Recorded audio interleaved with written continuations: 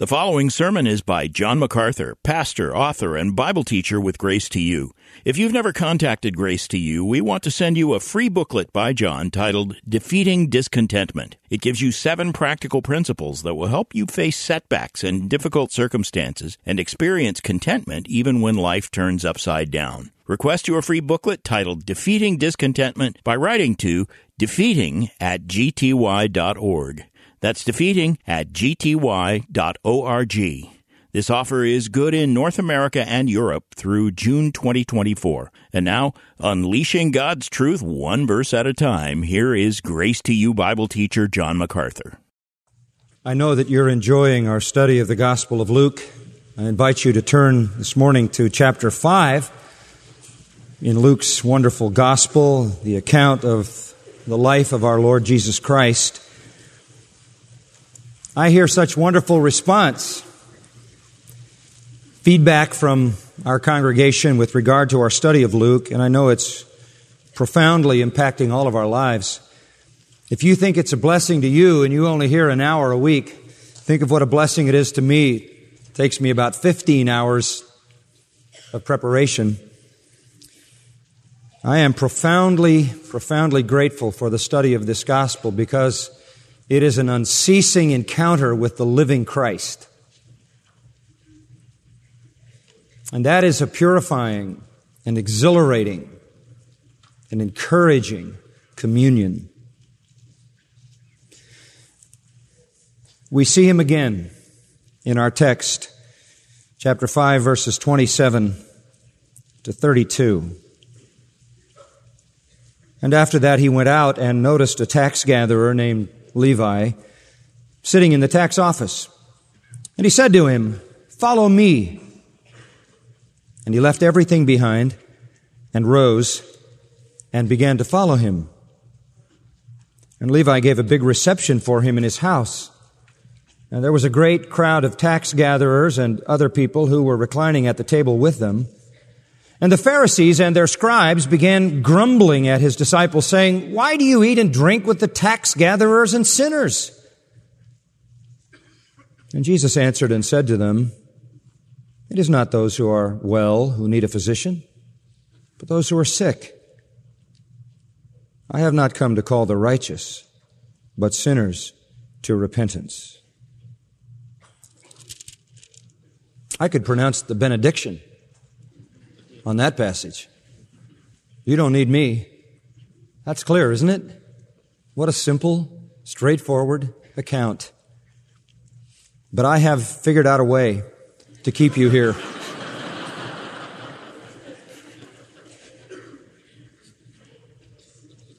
Sometimes we find texts that are almost inscrutable, complicated, profound, and sometimes we find texts that are so simple a child can understand. And that is one of the joys of exposition. We are where we are because that is the way God has laid it out. And He knows and has known that we would be here in this text on this day.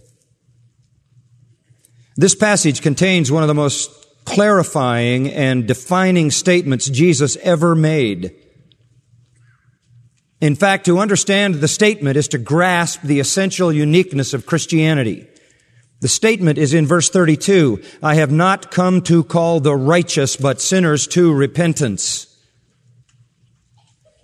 In that sentence, Jesus tells us why there was an incarnation, why He was virgin born, why He lived, why He died, why He rose, why He ascended, why He intercedes. The whole glorious scheme of salvation is summed up really in that statement. He came to call sinners to repentance. The Lord Jesus Christ came to save the sinners who would repent. As we go through the life of our Lord Jesus in the Gospel of Luke, we are going to come across this matter again and again and again and again because it is at the heart of all gospel ministry to call sinners to repentance. That includes defining men as they must be defined as sinners measuring them against the law of God by which the Spirit of God can then produce repentance, pointing out the glories of Christ, which can elicit by the Spirit faith. And on the basis of that faith and repentance, salvation comes. This has always been the theme of true preaching. It is repentance, and it is a message directed at sinners. Jesus was saying what we know, that the Christian faith is not for good people. It's for sinners. The church is not for people who think they're righteous. It's for people who know they're not. You hear that criticism a lot. Well, the church certainly isn't filled with perfect people. True. But at least we know we're not perfect. That's why we're here. This is not a club for the righteous. This is a hospital for the sin sick. We understand that. And have you noticed that the more you grow in Christ, the more you love Him, the more you mature, the more you grasp the great truths of Scripture, the more you understand how wretched you are? It is a sign of maturity to be unsettled and distressed about your sinfulness. So we could say that the more mature a congregation is, the more they recognize their sinfulness. One can't even enter into the kingdom of God without a recognition of sinfulness. This was absolutely foreign to the Jewish establishment at the time of Jesus. Luke makes that very clear at the very beginning of his discussion of the ministry of Jesus. Back in chapter 4, look back at verse 17 for a moment. You will remember this dramatic day in the synagogue at Nazareth. Jesus had come to his own synagogue where he grew up with the people that he knew when he was a boy and a young man. Probably his extended family was still attending the synagogue. Very familiar people, familiar place. He went into the synagogue to announce essentially that he was the messianic fulfillment of Isaiah 61. He was the long-awaited Messiah. He was the Savior. And he got up and he picked up the scroll of Isaiah according to verse 17, and he read from Isaiah that great passage, "The Spirit of the Lord is upon me because He anointed me to preach the gospel to the poor. He has sent me to proclaim release to the captives, recovery of sight to the blind, to set free those who are downtrodden." This was shocking stuff. He went on to give an exposition of that. He began the exposition in verse 21 by starting with these words, "Today the Scripture has been fulfilled in your hearing," and then no doubt went on from there to explain that the Messiah had come to bring salvation to people who would be classified as the poor, prisoners, blind, and oppressed. And the people sitting in that synagogue that day were offended. They were not the spiritually poor, they were the spiritually elite. They were not prisoners to their sin. They were the righteous. They were not blind to spiritual truth. They were the ones who could see. Nor were they oppressed by guilt. They imagined themselves to have established by their own efforts righteousness with God. They were not the poor prisoners, blind and oppressed, and they were so offended at what he said and the way he illustrated it that by the time the service was over, they tried to throw him off a cliff, kill him. The offense was so great. They were a congregation of people like the rich young ruler who, when told by Jesus that he needed to be honest about his own sin and be willing to sacrifice everything he had, turned his back and walked away. They would not accept the assessment of their condition by the Lord Jesus Christ. They would not acknowledge that they were the poor prisoners, blind and oppressed, spiritually bankrupt, with nothing to commend themselves. They were not the poor in spirit. They were not prisoners of sin. They were not blind to spiritual reality. They were not oppressed, downtrodden. They loved to think they were free before men and God. And to say otherwise was dangerous enough that it could cost you your life.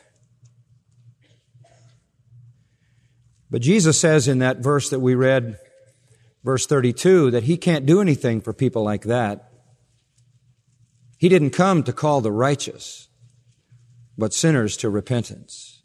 There never will be salvation. There never will be the forgiveness of sin. There never will be eternal life for anybody who thinks he's righteous. Jesus centered His ministry then on the poor prisoners, blind and oppressed. He centered His ministry on people who understood their true condition. Social outcasts. People who didn't live with any illusions. People for whom a deformity or a paralysis or a disease, even leprosy, or a social stigma had put them in the category of outcasts, were much quicker to examine their own hearts honestly than those moving among the religious elite, buying the lie that they were right with God. And so we will see as we go through Luke, Jesus spends His time with the outcast. He even gained the moniker, the friend of tax gatherers and sinners. But it was because those people came to grips with their true condition that Jesus could minister to them. They were the sick who knew they were sick, not only physically, but spiritually, and desperately needed the physician. Jesus came then to the repenters. He came to seek and save the lost. And here in another dramatic incident, Luke points up this great theme of saving sinners.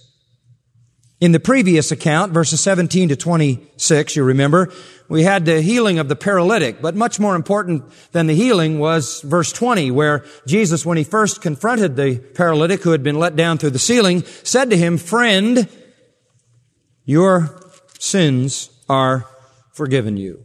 He didn't say, "God will forgive your sins." He said, "I forgive your sins." And in that moment, in that split second, that man's sins were erased forever. Jesus knew his heart. He was a paralytic. He therefore was, to one degree or another, a social outcast. He had come to grips not only with the problems of his illness, but he had come to grips with the sins of his life and his heart. And in His silence, Jesus read his heart and gave him what he desperately wanted and needed, and that was forgiveness. And then to prove that He could forgive his sins, which isn't visible, He healed his body, which is, and only God can do both of those things. And so we have then a very specific illustration in verses 17 and 26 of Jesus forgiving sins, which then poses the question, a question which apparently Matthew, Mark, and Luke all understand will be raised. And the question is, whose sins does Jesus forgive? He forgives that paralytic. Is he in a category of people that Jesus will forgive? Because all three of those gospel writers follow that incident up immediately with this one. And this one answers the question, just whose sins will He forgive? How far will He go? He will forgive and restore the paralyzed man, but how deep does Jesus go? How far down does He go to rescue sinners? And the answer is so far down that He even saved a tax gatherer. Now that may not strike you as particularly significant, since you may have a certain attitude toward contemporary IRS agents and people who collect your taxes, but they don't have anywhere near the stigma that they did in the time of Jesus. And until you understand that, you don't understand what He was doing here and why the Pharisees were so shocked and startled at His action. The account before us opens up in verse 27. After that, He went out. Out of what? Out of the house in Capernaum where the incident with the paralytic had happened. He had been there teaching. He had been there with the Holy Spirit upon Him, as verse 17 says, to perform healing. He had been healing, he had been teaching, and then the incredible healing of the paralytic and his sins being forgiven. The paralytic, according to verse 25, did exactly what Jesus told him to do. Verse 24, Jesus said, "Rise, take up your stretcher and go home." In verse 25, he rose, took up what he had been lying on, and went home, glorifying God. A creative miracle which gave him back not only the movement of his limbs, but all the musculature that had atrophied so he could get up and go home. His brain instantly knew perfectly well how to walk, something that people in that condition have to be retrained to do, but not if Jesus heals you. He does it completely. The man is walking home then with his 4 friends glorifying God, and Jesus leaves and walks along a road beside the Sea of Galilee. If we compare the Matthew and Mark accounts, he's walking along that road, and we come to the first part of our text, receiving the sinner. Receiving the sinner. Along the way, verse 27 says, he noticed a tax gatherer named Levi sitting in the tax office. He was a telones. He was a publican who were known as crooks of the rankest kind. You remember when some of those tax gatherers back in chapter 3, verses 12 and 13 came to John the Baptist. The question was posed to him about what should be the evidence of their true repentance. And he said, just collect what you're supposed to collect and no more. Be honest. They were known as dishonest. And here is one of those dishonest tax gatherers by the name of Levi. This is Matthew, and Matthew in his gospel calls himself Matthew. Matthew means gift of Jehovah. It's a nice name. And he chooses to call himself by that name. Many people in ancient times, as they do today, have more than one name, 2 names. It was common. Thomas was called Didymus. Bartholomew was also called Nathaniel. So it's somewhat common. And he had 2 names. His names were Matthew and Levi. He is best known to us, obviously, because of the Gospel of Matthew by that name. And Matthew is a humble apostle, no question about it. In fact, in all the Gospels, we have no record that Matthew ever said anything. Nothing that Matthew said was ever recorded in the Gospels.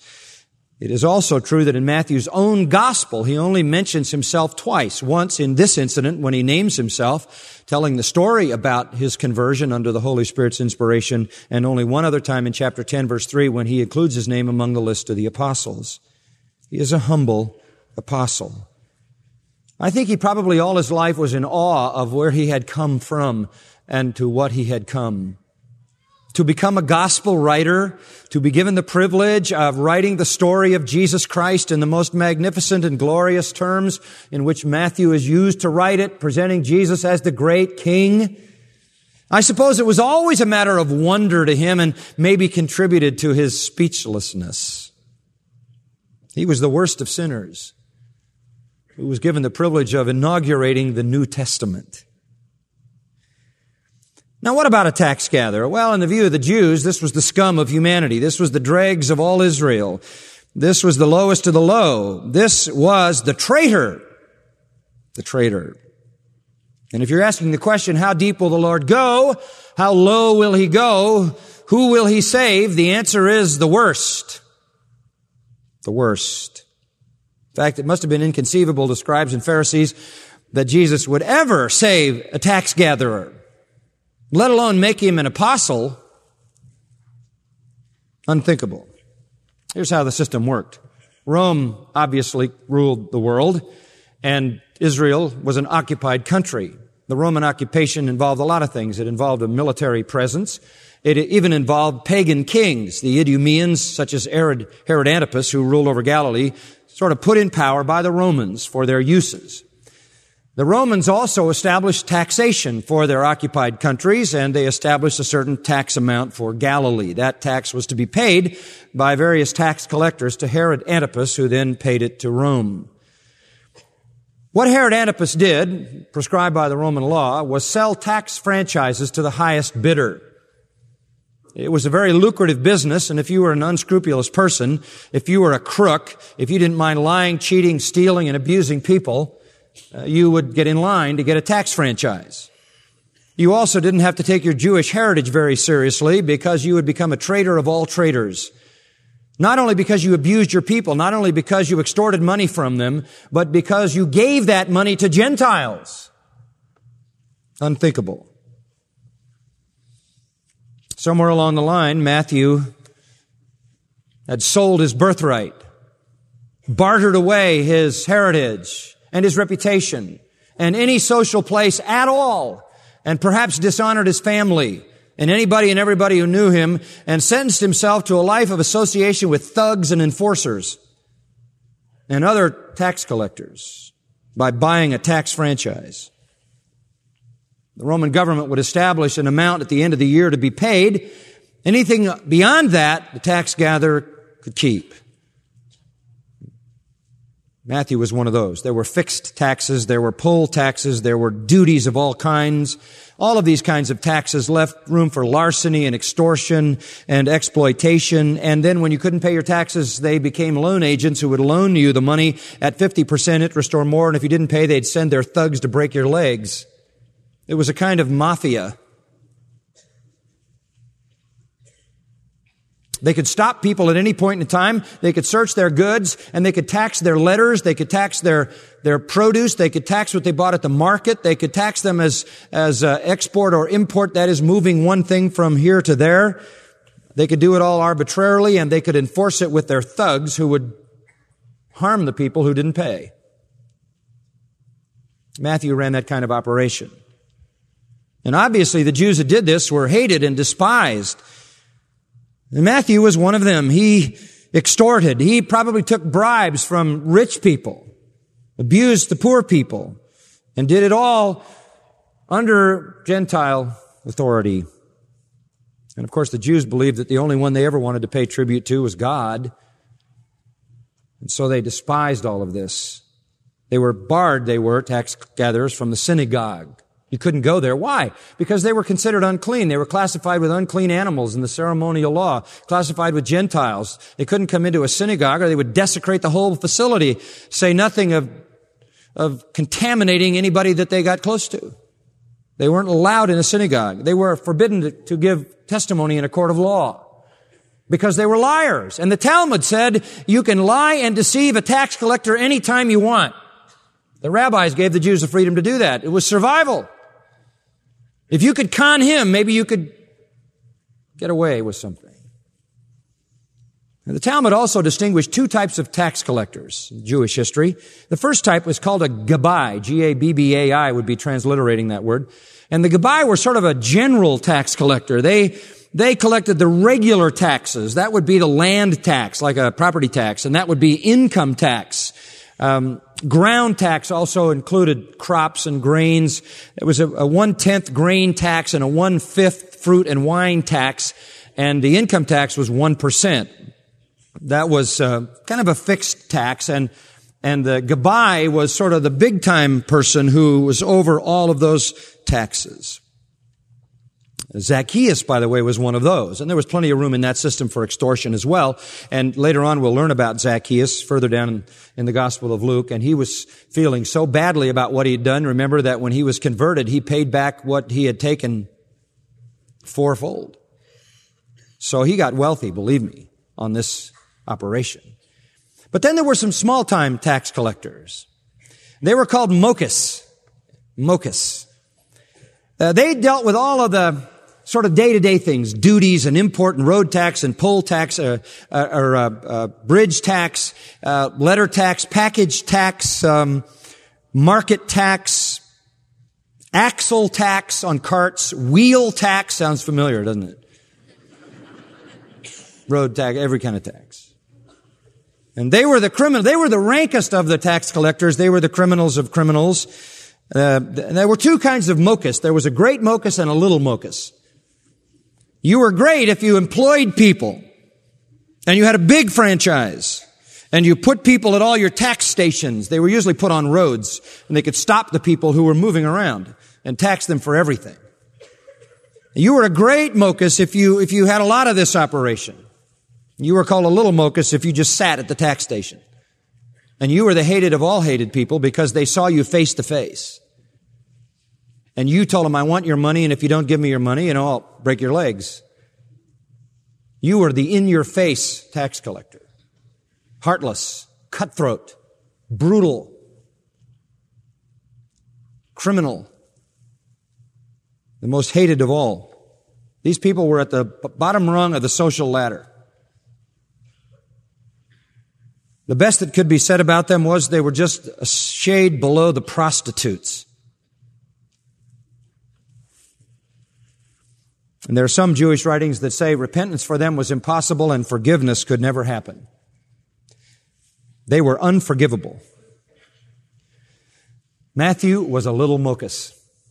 Say, how do you know that? Doesn't say that in verse 27. Yes, it does. It says he was sitting in the tax station. He was the worst. He was the dregs. He was the scum. He was the unforgivable. He may well have been the most hated man in Capernaum. But Jesus noticed him. The word noticed, ethiasto, it means to gaze intently. He didn't just glance. He fixed his eyes on him, and he had a divine appointment with him. And there he was, sitting in his little hut. He walked over to him. Verse 27, he said to him, "Follow me." Amazing, huh? You're just the kind of guy I'm looking for to be an apostle. Really? You're a perfect fit. Kind of reminds you of Isaiah, doesn't it? Woe is me, for I am a man of unclean lips who dwell in the midst of a people of unclean lips. And the Lord says, you're exactly what I'm looking for, a man who understands how sinful he is. Jesus knew the heart of this man. And this is an explicit command. Follow me. He didn't say to him, if you can kind of clean up your act, you got some talents I could use. Didn't say that. He knew his heart. He could read his heart like a billboard. Matthew knew Jesus. It was his home base. Jesus' home base in his Galilean ministry was in Capernaum. And the word about Jesus was everywhere, all over the place in Galilee by this time. Jesus was well known as a miracle worker, as a teacher, as the one who announced that God would forgive the sins of the poor, prisoners, blind, and oppressed. Matthew had obviously come to the conclusion in his own heart that he was wretched and miserable, that he was a poor prisoner, blind and oppressed, that he was filled with sin, and he, in spite of all the money that he was making, in spite of all the power that he exercised over people, he was very, very distressed and burdened by his sin. Jesus must have looked into his heart, and not only did he see the sinfulness of Matthew, but he saw the hunger of his heart, the hunger for righteousness, the thirst for righteousness, the beatitude attitude. And he said, follow me. And if the Pharisees and the scribes were shocked, imagine how Matthew felt. Because Matthew knew more about himself than the Pharisees and scribes did. For them, he was just categorically scum. To Matthew, he was personally scum. But he had recognized his sin, obviously, because the Lord doesn't call people to follow him who aren't penitent. And I say this again because you need to understand it. He may not have known that Jesus was God. He may not have known that. He may have been a part of that larger group. Some thought he was Jeremiah. Some thought he was Elijah, one of the prophets. They weren't yet fully sure who he was. We're still on that side of the cross, and what is necessary is to be penitent over your sin, to know that God offers forgiveness, which was the message Jesus preached, and to cry out for God from the heart for that forgiveness. And that's where this man was, like the publican in the 18th chapter of Luke, beating on his breast, not saying anything about Christ. I don't know what he knew about him, but he said, God, be merciful to me, what? A sinner. And he went home justified. God was forgiving sinners on Old Testament grounds who, exposed to the law of God, saw the wretchedness of their own heart, wanted deliverance from that wretchedness, saw their bankruptcy spiritually, saw themselves as the poor prisoners, blind and oppressed, and desperately wanted forgiveness, desperately wanted a washing and a cleansing, and were crying out of their hearts for God to give it to them. And Jesus saw that in his heart and saw that he would have to trust God for forgiveness because he was so unworthy himself, and Jesus forgave him on the spot and called him to be an apostle. You say, how do you know his heart was really like that? Well, verse 28 says, he left everything behind and rose and began to follow him. That's not like the rich young ruler, is it? The rich young ruler went the other direction. He wasn't willing to recognize his own sin and submit to the authority of Christ. This man drops everything. There's an utter disconnect. And by the way, the comment in verse 28 that he left everything behind, rose, and began to follow him, Matthew leaves out of his gospel, again indicating his humble heart. He will not even commend himself, though it is truly what he did. He understood the risk. He was walking away from a career. And there were lots of thugs in line to take his place, and it wouldn't be a day after he was gone before his spot would be filled, never to be recovered again. And in that sense, I suppose you could say, his devotion and his following of Jesus was a far more dramatic break than his fisherman fellow apostles. You can leave your nets. Jesus said, drop your nets and come and follow me, and I'll make you fishers of men. But you know what? You can always go fishing again. There are going to be fish there. And nobody can keep you off the lake. And by the way, they did go back and do that, John 21, didn't they? But once you left your tax place, that was it. Maximum risk. Career was over. So in some ways, I guess it's a greater act of faith and devotion than that of the fishermen disciples who could always go back if they wanted to and did. He could never go back. But you know what? He didn't want to go back. You have an aorist here, the immediacy of it. He left everything behind and rose. And then you have it in perfect indicative. He began the process of following, which he continued through his whole life. The finality of the break, the breach, and the continuity of the following indicates the sanctification of the event, right? This is the proof of a real work of salvation by the following works.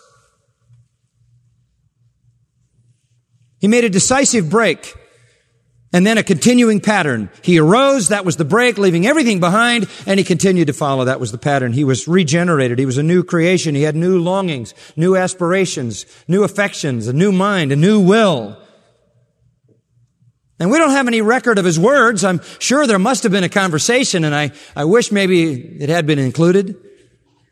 But it was clear that he was under the conviction of his sins, that he longed to get out of the thing that he was in, that he must have wanted God to forgive him because it's inherent in this that Jesus calls him to follow, and immediately he does. And unlike the paralytic who sought Jesus, Jesus sought Matthew. And he gave him forgiveness, and he gave him salvation, and he gave him righteousness, something that the perverted apostate system of Jewish religion told him he could never have as the rankest of sinners. He was desperate in his heart for forgiveness, and he received it. His response was immediate. The traitor, the extortioner, the robber, the outcast, the sinner became the apostle and the evangelist of Jesus Christ. And Matthew lost a temporal career and gained an eternal destiny. He lost material possessions and gained a spiritual future. He lost earthly security and gained heavenly inheritance. He lost sinful companions and gained the fellowship of the living Christ. He understood why Jesus came, to save sinners. And he was one. In fact, I don't question his salvation at all, because in verse 32, Jesus said, I've not come to call the righteous, but sinners to repentance. And that's a commentary on what just happened with Matthew. He is one of those sinners that I have come to call to repentance. The work of the Spirit of God was going on in his heart, producing the kind of conviction that brings about a true longing for forgiveness, and a pure faith in his heart was generated by the Holy Spirit, by which he was prepared for the gift of salvation which Christ gave him, manifest in the break with the past and a walk in a new life. Another indication of the reality of that transformation is verse 29. And Levi gave a big reception for him in his house. Now, if you give a big reception, we could assume you have a big house. And this is another indication that he was wealthy. He may well have been the wealthiest of all the disciples at the beginning. Obviously, he left it behind, but he gave a big reception. This is another indication of what has happened in his heart. J.C. Ryle it was who said, "No true Christian ever goes to heaven alone." And immediately upon having experienced the forgiveness of sin and the transformation of his heart, he wanted to gather around him everybody that he knew in his world and expose them to the Savior. And so he gives a big reception for Jesus. The Son of God incarnate is going to have a reception. And who are we going to invite? Oh, surely the scribes and the Pharisees and the religious elite and maybe some of the Sadducees and maybe some kings and princes and upper class people. No, not at all. We're going to give a big reception for him in his house. And there is a great crowd of tax gatherers. Why? Well, that's the only people he knew. All the people who worked in the tax business. All the bad people. And then I like this. And others. Others. Matthew calls them sinners. Some crowd. Gabbais and Mochus from everywhere. They all knew each other. They had heard about Jesus, the miracle worker. They all probably assume we'll never get anywhere near that man. He's a very religious man. He speaks for God. He preaches good news from God, and he heals people. He would never heal us. He would never be interested in us. We are the dregs. We are the scum. On the contrary, here one of their own becomes converted. He throws a huge gala celebration. Jesus is the guest of honor, and he invites the only people who exist in his social world, all the riffraff. This had to be the most austere occasion any of these people had ever attended. Thieves, thugs, hitmen, enforcers, drunks, prostitutes, all kinds of criminals, outcasts, personally dining with the Son of God. His kind of crowd, you know? I like this. Into verse 29. They were reclining at the table with him. You know why they recline? It's a long dinner. They didn't just sit in a chair and inhale it in 20 minutes like we do here. It was a day. And they reclined, you know. And they talked and they ate. There are about 10 dinner scenes in Luke because so much profound conversation took place in that setting. Jesus is there. Matthew is there in the new joy of his conversion. The disciples are there. And then all the scum of the world. Can't imagine what the conversation was like. Talking to each other about who they brutalized, who they beat up, who they extorted, how the prostitution business is going, how the loan sharks are succeeding in their village and their town, and what new methodologies they're using.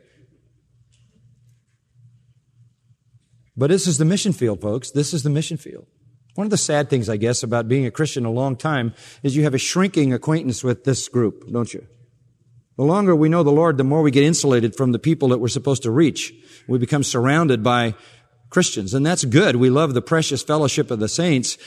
It's those new Christians whose friends are the unbelievers and who have that fresh zeal to reach them.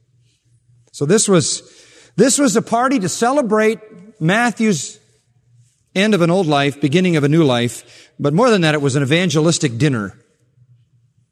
And Jesus was the guest of honor. What an amazing picture. Jesus receiving the sinner. Secondly, he rejected the righteous. Verse 30. And the Pharisees and their scribes began grumbling. That's an onomatopoetic word in the Greek, gugunzo. What's he doing with these people? They knew this was going on. Obviously, they weren't invited to that group. They wouldn't go to that group. They wouldn't go in the house. These are unclean people. But they knew it was going on. They were probably spilling out of the place. They could probably hear what was going on in the town. They were still there from the incident with the paralytic. So they cornered the disciples, probably outside afterwards, said, "Why do you eat and drink with the tax gatherers and sinners? What are you doing? This is outrageous behavior. What are you doing with these people?" And I guess you'd have to say by the fact that they cornered the disciples and asked them the question, they at least thought the disciples of Jesus were better than that group. Or they might have asked some of those guys why they were associating with Jesus and the disciples. So they must have thought that Jesus and his disciples at least had some intention to keep the law, some intention to follow the prescriptions. These familiar Pharisees and their scribes. Most of the scribes were part of the Pharisees. That's why they're combined that way, with a possessive pronoun. Scribes were the fastidious law experts within the separated group called the Pharisees, who were so attached to the letter of the law. And they were resenting Jesus because Jesus unmasked them, and as it goes through the story of his life, it gets worse and worse, more volatile and more volatile, more hostile and more hostile, until finally they really perpetrate the crime against Jesus, which is his execution. Their resentment of Jesus is intensifying, and it doesn't help for Jesus to say things like, unless your righteousness exceeds the righteousness of the scribes and Pharisees, you'll never be in my kingdom. But they were just shocked, outraged that Jesus and his disciples would associate with this crowd. Why are you doing this? They were the moral majority. But as somebody said, God's not looking for a moral majority, he's looking for a holy minority. They were concerned with externals. They were concerned with what you see on the outside, what you do, what appears pious and religious. They were moral, they weren't holy. They were void of grace, they were void of salvation. They were without God. Jesus was turning his back on the moral people and making sinners a holy people. Their statement is intended as a stinging rebuke. It's not really a question. It's kind of a rhetorical question intended to be vindictive and bitter. It's outrage. Why do you eat and drink with the tax gatherers and sinners? They vent their outrage on the disciples. They indict the disciples with the idea that truly righteous people would never hang around with this crowd. Never. And as I said, all through the ministry of Jesus, this conflict goes on and on and on, because Jesus identifies with the sinners, and these people perceive themselves as the righteous. You know, their thinking is just like this. They assumed that there was no sin in them. They actually were the righteous. And their assumption, therefore, was that their enemies were God's enemies. And anything but their theology was heresy. And anything but their conduct was iniquity. And anyone who questioned their righteousness questioned God and blasphemed. Well, Jesus overheard their statement. Verse 31. And he answered and said to them, a three-part answer. Two of them are given here. I'll add one from Matthew. The first part of his answer is from analogy. From analogy. It is not those who are well who need a physician, but those who are sick. How obvious is that? Doctors don't go to healthy people. They go to sick ones. Could the Pharisees argue, were these people sick? They were sick. By their own admission, they were the sickest of the sick. If the Pharisees and scribes could see how sick they were and see how sinful they were, then why couldn't they see how important it was that the physician go to them? Boy, this is a very strong indictment of their cold hearts. This is a very strong indictment of their wickedness, of their hatred of these people. They are the whited sepulchres, aren't they, of Matthew 23. And Jesus is none other than the incarnate God. Exodus 15:26, the Lord who heals you. He comes to the sick. He is the divine iatros, the divine doctor, the divine physician. And so Jesus answers them, first of all, from analogy. Second, he answers them from Scripture. From Scripture. In Matthew 9:13, it says that Jesus said, go and learn what this means. I desire compassion and not sacrifice. Jesus said, go and learn what this means. I desire compassion and not sacrifice. And that's quoted out of Hosea 6:6. And it says, God doesn't want your external sacrifices. He wants a heart of mercy. That's in the Beatitudes. Blessed are the merciful, for they shall obtain what? Mercy. They were merciless, and they would be judged without mercy. And that passage in Matthew 9:13, which records what Jesus also said, starts with the phrase, go and learn. And we find that phrase in familiar rabbinic writings, and it's a phrase used by a rabbi rebuking unnecessary ignorance.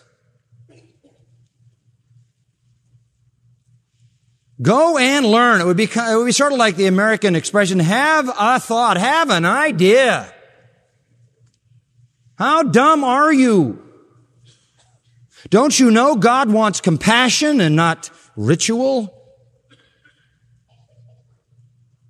He hates ritual and external morality separated from a heart of penitence and a hunger for righteousness. And so Jesus answered from analogy, and then he answered from Scripture, and finally he answered from personal authority. Verse 32, I have not come to call the righteous, but sinners to repentance.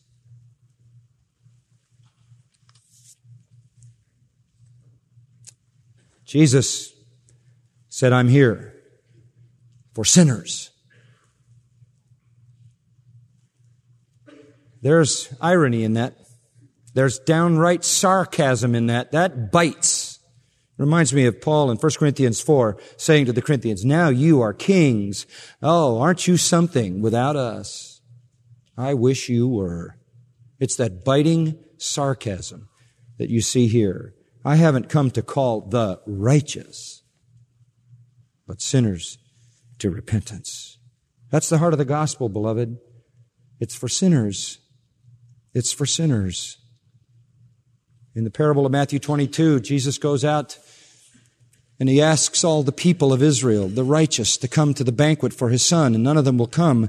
And so he says, just go into the highways and the byways and just get the lowlifes and bring them in to the banquet.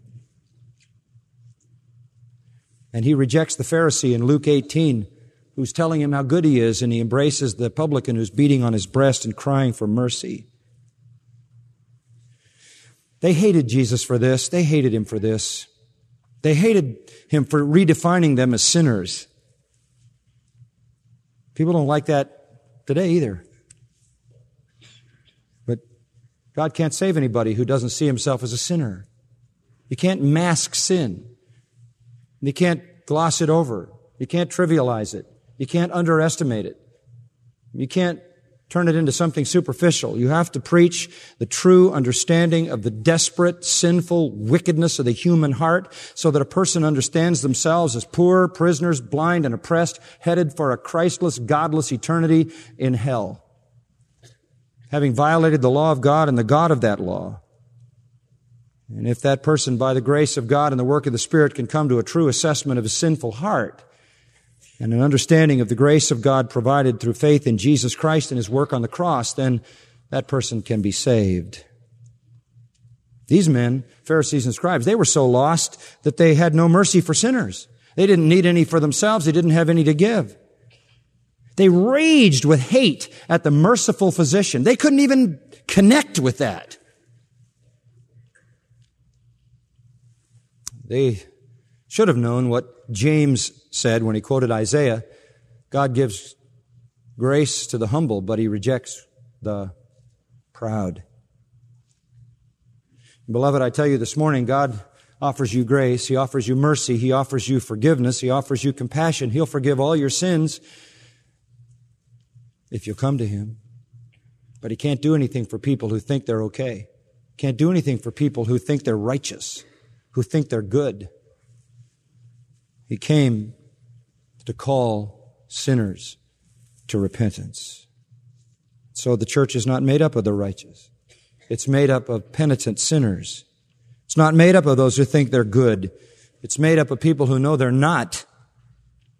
It's not made up of people who have brought their righteousness up to God as a satisfaction. It's made up of people for whom God's righteousness has come down as a covering.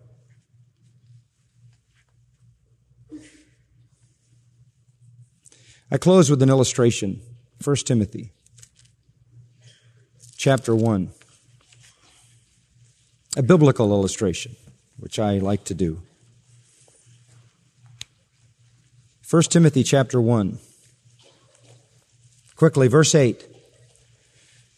We know that the law is good, the law of God, if one uses it lawfully. The law has a good intention. The law has a good purpose. The holy law of God, which is God's standard for morality, for right and wrong. It is good. It reflects His holiness. It is good. In what way is it good? Because it helps us to see that we are what? Sinners, when measured against it. So therefore, verse 9, the law is not made for a righteous man. It's not made for a righteous man.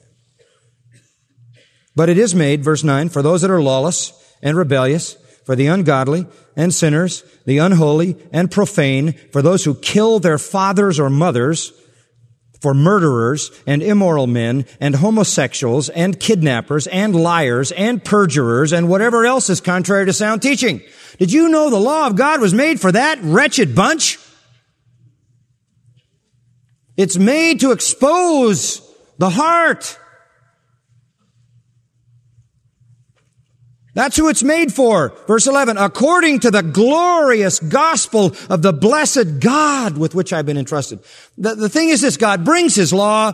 When you look at His law, you see your wretchedness, and then you become one who can embrace the glorious gospel of forgiveness. How low can the Lord go to save sinners? Who's He willing to forgive? Well, He can only forgive people who are in this group: the lawless, the rebellious, the ungodly, sinners, unholy, profane, parent murderers, murderers of all kinds, immoral men, homosexuals, kidnappers, liars, perjurers, and anything else you want to add to the list that's contrary to the sound teaching. Those are the people He saves who have been brought against His law and realize they have fallen short, and they are saved according to the glorious gospel of the blessed God, the good news that God forgives the sins of those who repent and embrace His Son. From being categorical in those verses, in verse 12, Paul gets personal. I thank Christ Jesus our Lord, who has strengthened me because He considered me faithful. He looked at my faith and He put me into ministry. Listen, not only does the Lord save those people, He makes them ministers and apostles. Even though I was formerly a blasphemer and a persecutor and a violent aggressor, and yet I was shown mercy. I was acting ignorantly in unbelief. And the grace of our Lord was more than abundant with the faith and love which was found in Christ Jesus. And the sum of it all, it is a trustworthy statement deserving full acceptance that Christ Jesus came into the world to save sinners, among whom I am chief, foremost. Now, he says this. He's in his 60s. He's been a believer for 30 years or so. He's at the end of his life. And as I told you at the beginning, the longer you walk with the Lord, the more of your own wretchedness you come to grips with. He didn't say, I used to be the worst. He said, I am the worst.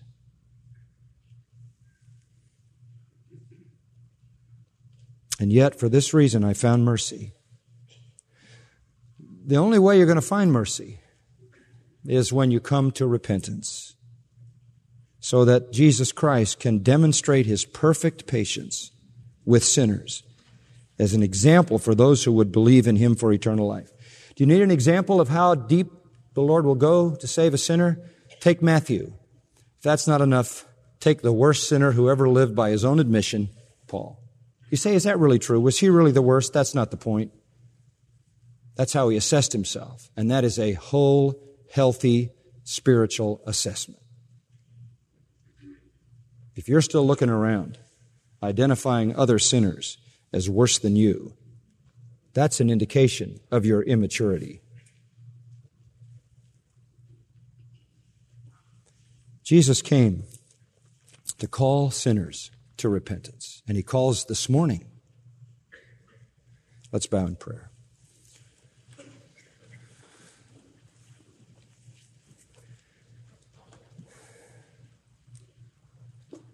Father, I pray that You would be saying to some hearts this morning, follow me. and some would be leaving everything behind. And in exhilarating joy, making a complete disconnect with the former life,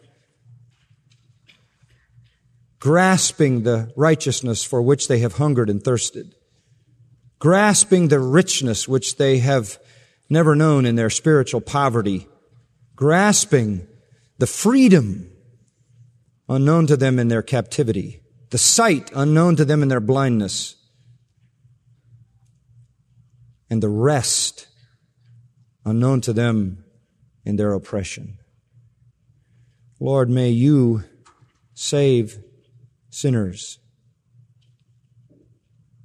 even now. Forgive them.